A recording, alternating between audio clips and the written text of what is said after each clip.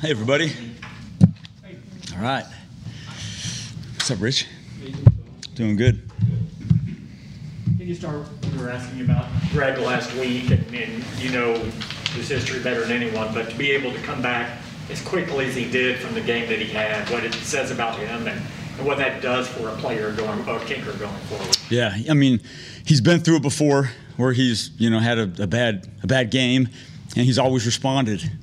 And it's kind of having like a cornerback mentality is, you get beat on a play and you got to have a real fast memory, I guess you could say, and move on to the next play. But I've been with Greg now for 10 seasons, so I've been through a lot of highs and a couple lows, and he's always responded out of a bad game or a missed kick. And so isn't it poetic justice and how that football thing turns where the very next game he gets a shot at a big game winner and nails it. And we're on the sideline and we couldn't have been more confident. I was on the headset and it just said, this game's over. This game's over. What was the process on trying to block the punt? Obviously, it was a penalty there. What was? Yep. The thought process was, I think Cowboys fans aren't the play it safe type, so I was going to give them what they wanted, come after their ass on punt rush. So I hope they're happy with it because we came after them. It's kind of the mindset going into the game that we're going to come after this football, and you can sure debate everything. But I'm still not so sure that we actually roughed him. Did they call it on Kamara, or I feel like there was some blocking there too? Yeah, I didn't get who they actually a jersey number because it was a train wreck right there at the block spot. But what I got on film is that their number 40 hooked Kamara and pulled them back into the punter, and you can make a great case it was holding, or that the punter hit his own blocker. But there was a lot of bodies at that pile, and so our goal was to come after him. I mean, there's a risk there. If you obviously at that situation, though, you have a chance to get the ball back. Yep. The risk reward there. I mean, certainly you can debate whether it was a penalty or not, but that's the risk you're taking, that you could get that penalty, them rushing the punt like that. Yeah, I mean, anytime you rush the punt, there's a risk, But last week, Pittsburgh was up by 3 points in the fourth quarter, and they rushed the punt. They blocked it, ran in for a touchdown. So the reward is high, the risk is high. But I guess you had the lead, you had a chance to get the ball back. The offense had a chance to score too. So yeah, it wasn't the same as the Pittsburgh situation. Right? Yeah, I mean, I think going into the game, you got a game plan, and you never anticipate that I don't want to pull the trigger because I'm worried about roughing the punter. I think anytime you rush, you're coming after the football. And like I said, I could go to the tape and we could sit down and watch and tell me if it's roughing. I'm biased, but I think the TV copy shows a pretty good picture of maybe something else. Is that something you send into the league to have them look at? Yeah. Yeah. And I'll be interested to see what they say. But like I said, there's a lot of bodies there, and our goal is to come after it, and you could absolutely second guess it, and I'm okay with that. But part of our game plan was to come after them, with a real aggressive mindset, give the Cowboys fans something what they're looking for. A decision like that, how does it go down on the sideline with you and Mike? To rush that punt? Yeah. That was my decision. So you just go up and tell them? No, I just made the play call on third to fourth down. That's what we were going to do. I think right before that we got a sack, knocked him back a little bit out of range. We had a different call once we got the sack, and they moved him back a little bit further. We changed the call, and so we thought we'd come after it. After the fact, how many times have you had the head coach come tell you what the hell was that? On the roughing the punter? On any of them. That one or? Oh, a lot. I also had a head coach jump on my neck and punch me in the gut and say, hell of a job when we blocked it.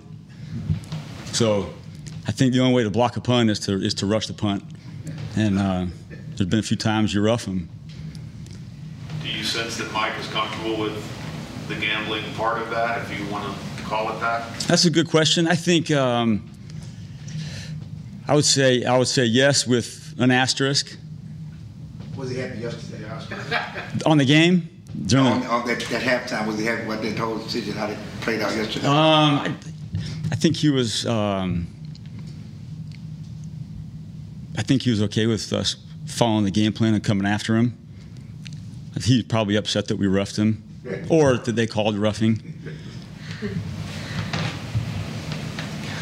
You expressed confidence in Greg last week, confidence this week, but in that end of game situation where the clock's running down, what's your ideal range of where you get Greg? Or is it kind of like you're 85% confident past 50 to 95%? Yeah. How would you?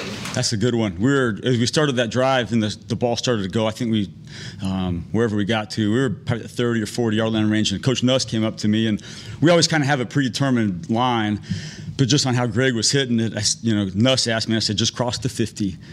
If it was at the 50, it'd be a 68-yarder, and I think we probably could have kicked that if we needed to, but the goal was to get to the 45 at least.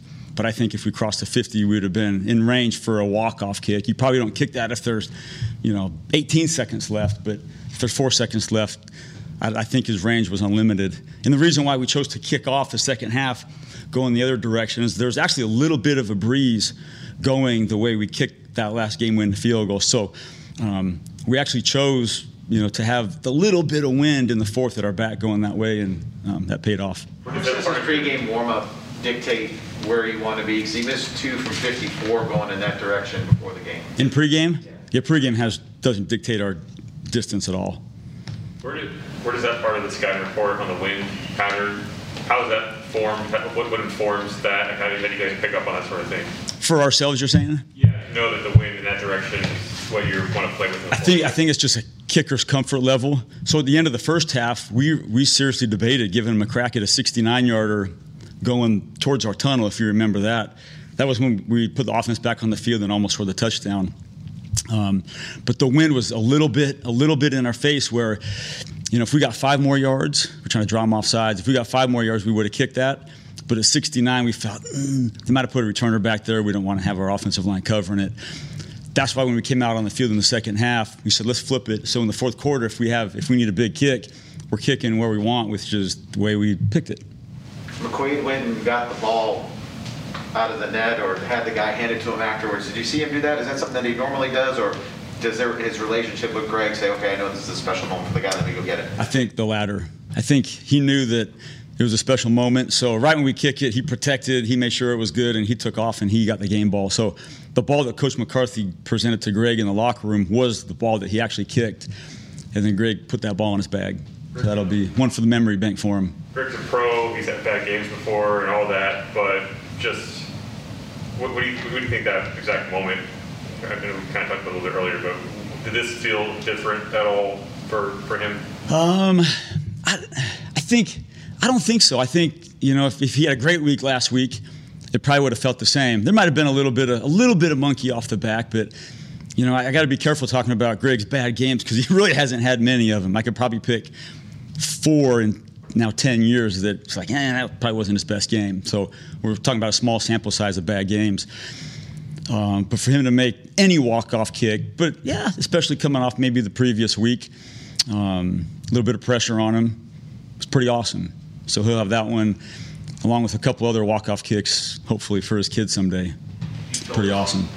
You told us that story of Janikowski last week. When you're coming off a week like last week, and there aren't very many bad games, as you just said, how do you balance, do I need to talk to Greg a little bit or just kind of leave him alone, or how do you sort of figure out the best way to go there? Yeah, that's a really good question. I think I probably have treated every week maybe a little differently. This past week, I really didn't have to talk. I didn't say, hey, Greg, keep your head up, man. You're going to be okay. You're a good kicker. I didn't go that route with Greg. We had a plan to get some extra kicking in on Wednesday. We got a few extra kicks on Thursday. So I wish I had a better story for you, but it was kind of business as usual. I didn't want to amplify it like, it's such a bad week and everybody's crashing down on you and we don't read or listen to certain things. So he wasn't attuned probably to all that. But we kind of treated it a little bit as business as usual. I told them the story of Janikowski and, really good kicker, sometimes missed kicks. But the best kickers always bounce back from missed kicks. And that's why Greg's in the league now 10 years, probably with a whole bunch of years left, is that he has the ability to bounce back from a missed kick and make a really big kick. What an awesome ending. I mean, how fitting can it be to, kind of be the GOAT the previous week and then make a big kick for his team yesterday? Is there value in having a kicker on the practice squad long term, or is that something that as Greg shows that he's recaptured the rhythm and, it's just smooth sailing from here on out. Like if you just say, okay, we don't need this anymore. Yeah, I think there's value in it for the fact that we used Lirim last week to have our kickoff return team field some live kickoffs, or sometimes we don't have Greg hit kickoffs for the scout kickoff team just to, he doesn't need to hit that many balls. So there's value in Lirim, hitting scout kickoffs, even some punts for the scout punt team. So unless we need legs on practice squad, then yeah, kicker can come and go. But if we got a spot, because now there's 16 of them, yeah, there's always value in keeping an extra leg. Mike, we've seen him at end, we've seen him at linebacker, he played at center for a snap. It looked like in training camp, you had him return a little bit, he was catching some. I think he punted in high school. Has he been in your ear at all about doing more on special teams? He thinks he can do everything. I mean, he literally wants to return kickoffs. He wants to be the backup punter. Probably wants to play quarterback. But yeah, he just a really fun kid, and I wouldn't put anything past him. If we got him back to return a kickoff, he'd probably do a pretty damn good job. John, when the injuries start hitting last week with guys like Michael Gallup, DeMarcus, Randy's out, and some of your guys like Tony Pollard and Dorrance Armstrong are going to get more opportunities on offense and defense. What was your process like reestablishing which personnel you'll be using, and to what degree are you told you're not using these guys anymore, you're only using them 10% as much? Yeah, that's a really good one. So our first game against Tampa, we had a really different lineup last week just because of all the personnel changes. We changed spots for Jeremy Sprinkle on punt team, Leighton Vander Esch inserted on punt team. Azur Kamara ended up playing all phases. Luke Gifford, we got active. So there was a ton of shuffling from week 1 to week 2. And I think that'll probably continue to happen until we kind of find how it all fits. And that's probably pretty normal the first couple weeks of the season is the shuffling of the roster, and especially with the injuries, then that adds a lot to it. So I think part of my job is to be a good roster shuffler and find homes for everybody as the football turns. And one of the biggest attributes of a special teams player is versatility, because you might be right guard this week, left guard this week, right tackle, left end. I mean, it's all over the place. So we try to keep it pretty simple and find a home for everybody because it changes a lot. Thank you. Thanks, John. All right. Thanks, you guys.